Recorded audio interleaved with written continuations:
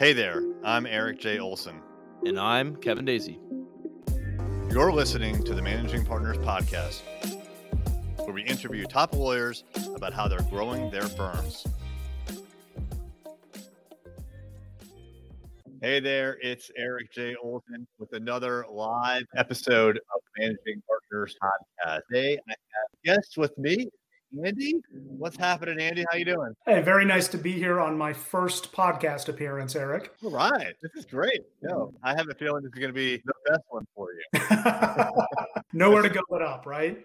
That's right. We're already off to a good start. So, well, hey, tell us a little bit about yourself and your firm and what you guys do. Great. I am an intellectual property attorney by practice. I focus primarily on trademarks and copyrights. My training came from the U.S. Patent and Trademark Office, where I worked for several years before transitioning to private practice, first at an IP boutique in Southern Connecticut, and now with Murtha, Cullina, which is my current firm, where I've been the managing partner for now all of 3.5 months. 3.5. Yeah. Congratulations. Thank you. Murtha is a general business firm. We are centered in Connecticut. That's where the firm's roots and history are. But we have a pretty substantial presence in Boston as well. We cover, I think, most of the things you would expect from a general business law firm: commercial, real estate, corporate. But we have out of that general business practice, we've sort of added on pieces to serve ancillary areas from those cores, like trust and estates, litigation, intellectual property, which is where I come in, and immigration, and a few other sort of add-on pieces, so that we can be as full service as possible to the business clients. Okay. Do you focus on a particular industry or set of industries when it comes to business clients? No, I think most of the firm's practice, although not mine, is fairly locally focused on the institutions in our home areas in Boston and in Connecticut. My practice as trademarks tends to be more international. I'm as likely to have a client in Japan as I am in Connecticut. But across that, we serve pretty much any industry that has needs in our areas. Connecticut is maybe less of a manufacturing hub than it was 40 or 50 years ago. And the firm's transitioned with that, very heavily invested in educational services, working with universities,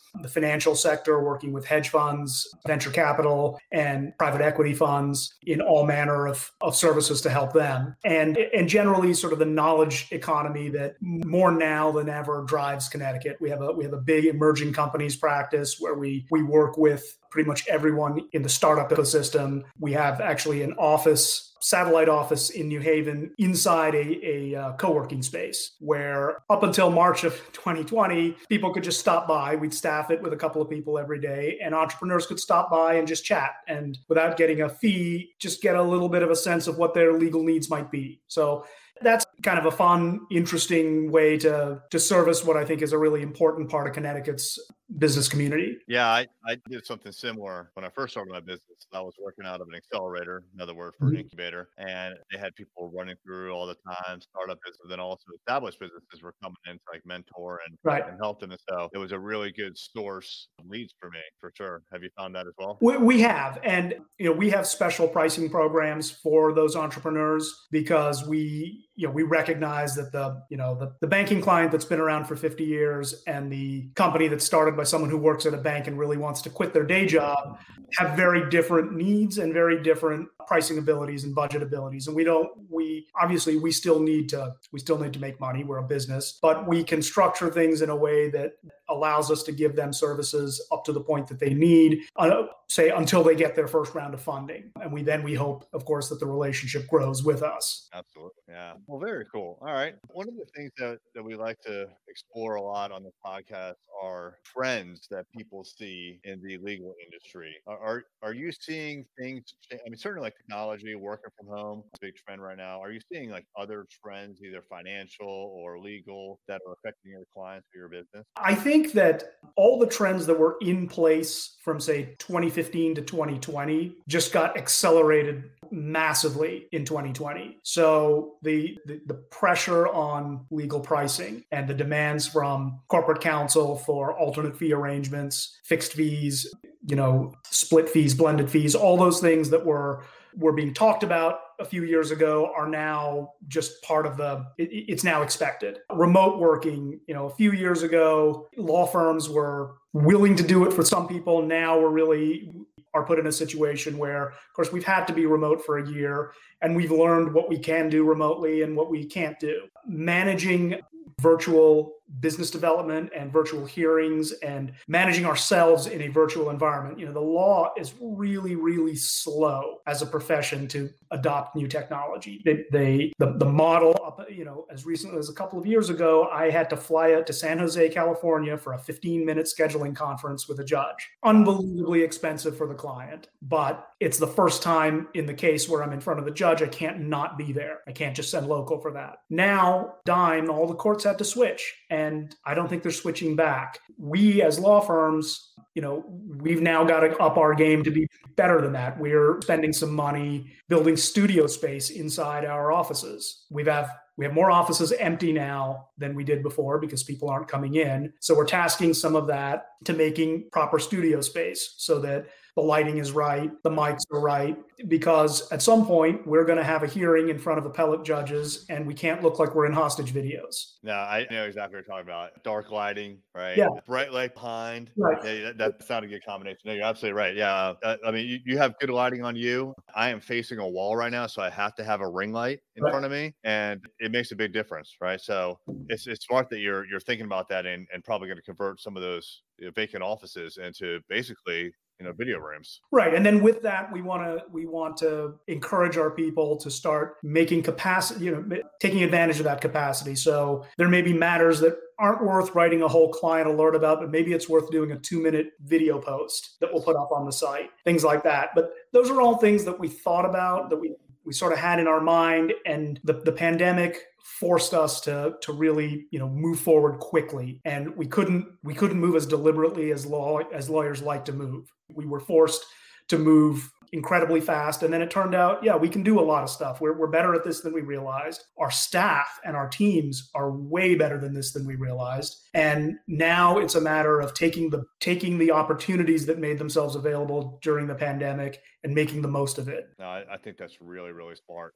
It also seems like it's a good idea when there's a place established and all you have to do is bring your laptop. Right. Like, so for my spot right here, I've got the microphone, it's on a little arm, but it never moves from here. But I don't work from here. I work from over there. Exactly. I come over, I turn on the ring light, plug in the microphone, and I'm good to go. So It makes it simple. So I would think it'd be the same thing for your attorneys. That's a good idea. Interesting. What do you think about, they call it not video trials, but testimonies or video hearings? Right. So we actually had, the pandemic happened and the courts in Connecticut were shut down. We were one of the firms that the Connecticut courts asked to help them practice for virtual hearings. They took some old cases and they contacted some firms and said, we'd like to redo the arguments and practice our own tech and test our tech. And we did some of that with them. So the appellate hearings are the easiest because it's just, a fixed number of judges, a fixed number of lawyers, questions, it's answers. Everything below that gets more complicated, where you have witnesses, you have to have people sworn in, you have exhibits. But again, the technology's been sitting there. Technology's been sitting there, and we've just been very reluctant as lawyers to use it. We've had CFOs who've been telling us for years, you don't need to travel everywhere. You can do this remotely. They've had their pencils sharpened for this moment for a really long time. And now that the courts have allowed it, you're seeing very effective depositions being taken completely virtually. There are trials being done completely virtually, complex trials. There are hearings of all kinds. Some things are probably still best suited for live testimony, but there are huge economies of scale taking place in the courts now, like there haven't been since photocopy. There are, instead of going to court for a motion day and sitting for 4 hours, which the client is getting billed at least some of that time. Now you're just logging on when you're called and when your case is called, and you're prepared, you're doing your argument, you're logging off. The judge can hear way more cases, dispose of them faster. I think that if the profession seizes on it and really makes the most of it, we will have a better service that we deliver to the litigants. We'll be better lawyers, they will be better served and they will pay less for it. That's my hope. It's happening now. I guess the big question is, will it kind of like unravel once the pandemic passes by? I would hope not. It seems like this is a really good use of technology and a really good use of skill set. And I would hope that clients, the litigants, really advocate for this, that they say, we don't want to go back to sending our lawyers across the country for a 15-minute scheduling conference. Yeah, it's crazy. Wow. All right. Well, you mentioned relatively new managing partner. Congratulations. Thank you. It's exciting. So, you inherited the firm. I'm sure you have some ideas of your own. What are your general growth plans for the next, say, 5, maybe even 10 years from now? We, like most firms our age, the firm goes back to the 30s. And like most firms our age, it had a big expansion